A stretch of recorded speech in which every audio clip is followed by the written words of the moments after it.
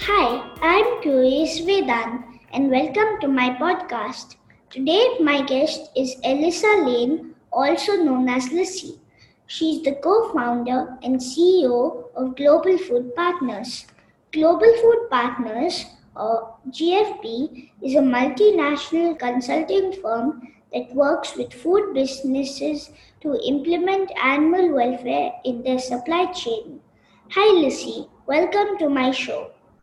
Hi, Vedan. Thank you for having me. I'm a big fan of your work and your podcast. Thank you so much. So, Lucy, I'm curious to know what made you and your team start GFP. That's a good question.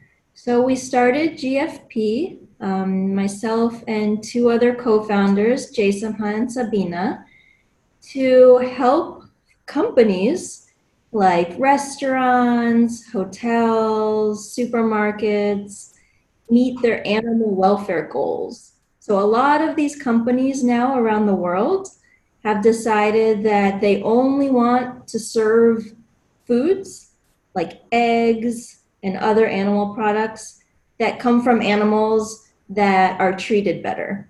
So a lot of these companies need help to do this, and we decided to found Global Food Partners to be able to help them in Asia.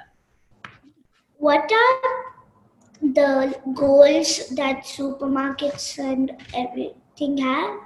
A big goal that now a lot of the supermarkets have in Asia, even here in Singapore or in the United States or India or many other countries, is to only sell eggs from cage-free farms. They've decided that within a few years, in order for them to help animals and be more socially responsible, that they're only going to have in all of their supermarkets eggs from chickens, from hens that are not confined in battery cages.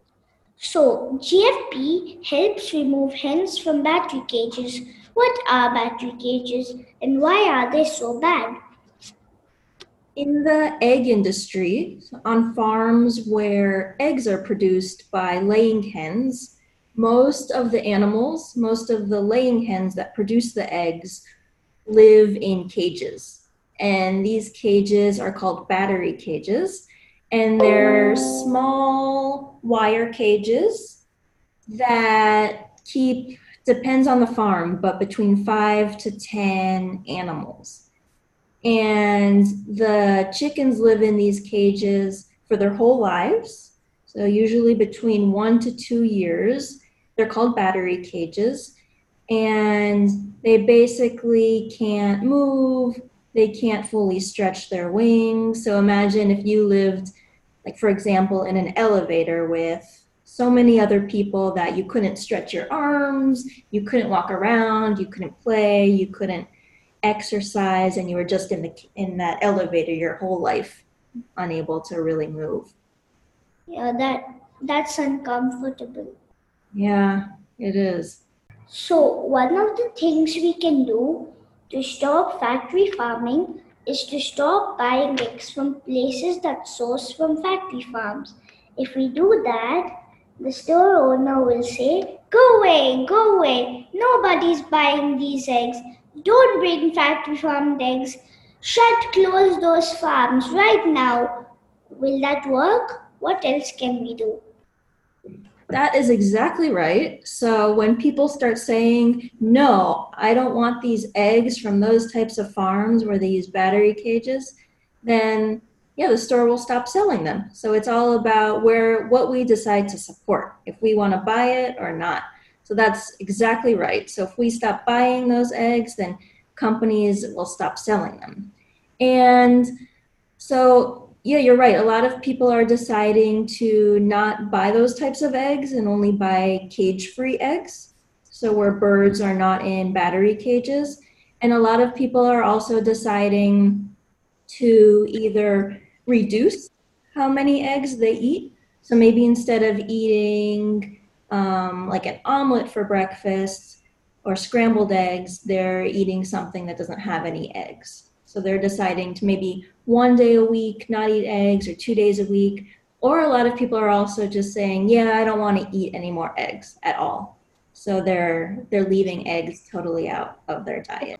I got the first example from a video when I was researching yesterday. What are the other animals in factory farms, and what can we do to help them?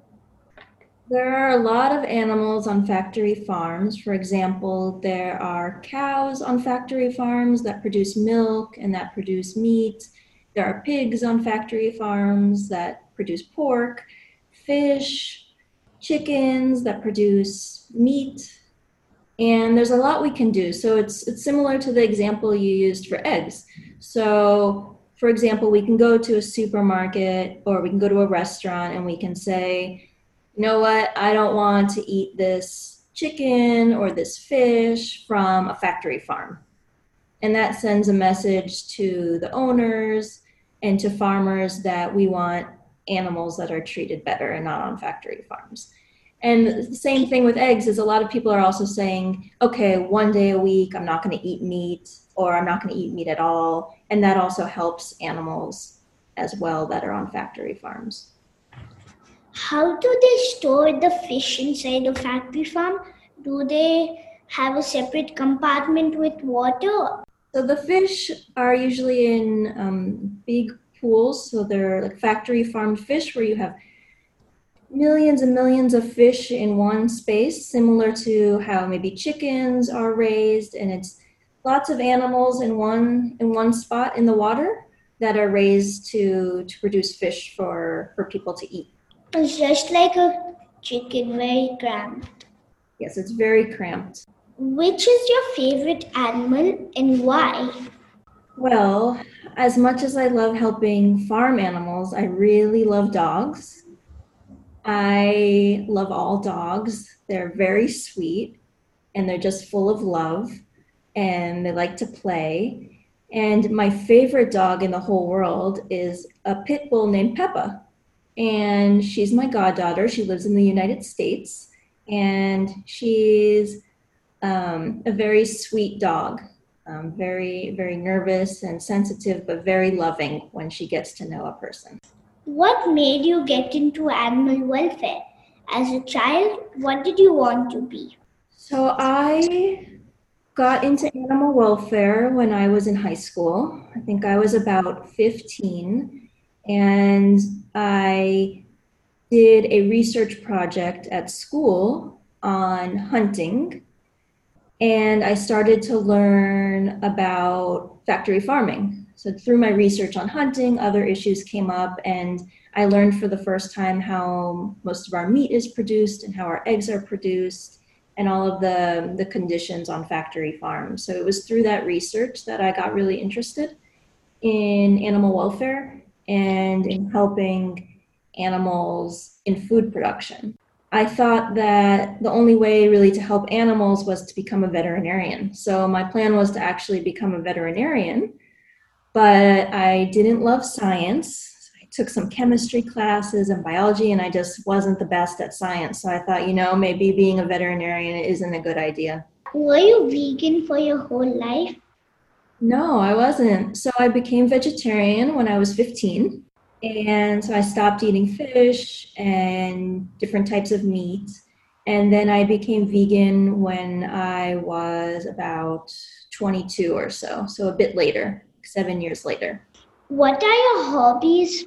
Let's see. So one of my big hobbies is salsa dancing and bachata dancing, which is like a Latin dance. And I also really like hiking. I like being outdoors.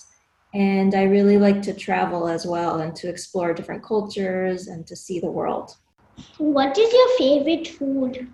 I love to eat, and I really like different foods from Asia. I love Indian food, I love Thai food, Chinese food. I would say my favorite is probably Thai food. Even I love Indian and Thai. I love the Thai green curry. Me too. I love the fried tofu. Me too. And I like all Indian foods. It's delicious, right? So many different kinds of food in India, and it's all so good. Yeah. Thank you so much for coming on my show. Thank you, Vedant. It was really an honor to be here, and I'm excited to hear all your future podcasts. Thank you. Dear listeners, follow my Facebook page, Curious Vedant, to get updates on the upcoming episodes. To listen at leisure on your phone and get notified about future episodes, subscribe by searching for Curious Vedant wherever you get your podcasts, such as Apple Podcasts, Spotify, Stitcher, and many more. You can also listen to my show on vedant.buzzsprout.com. Thank you for listening to Curious Vedant. Don't forget to rate and leave comments.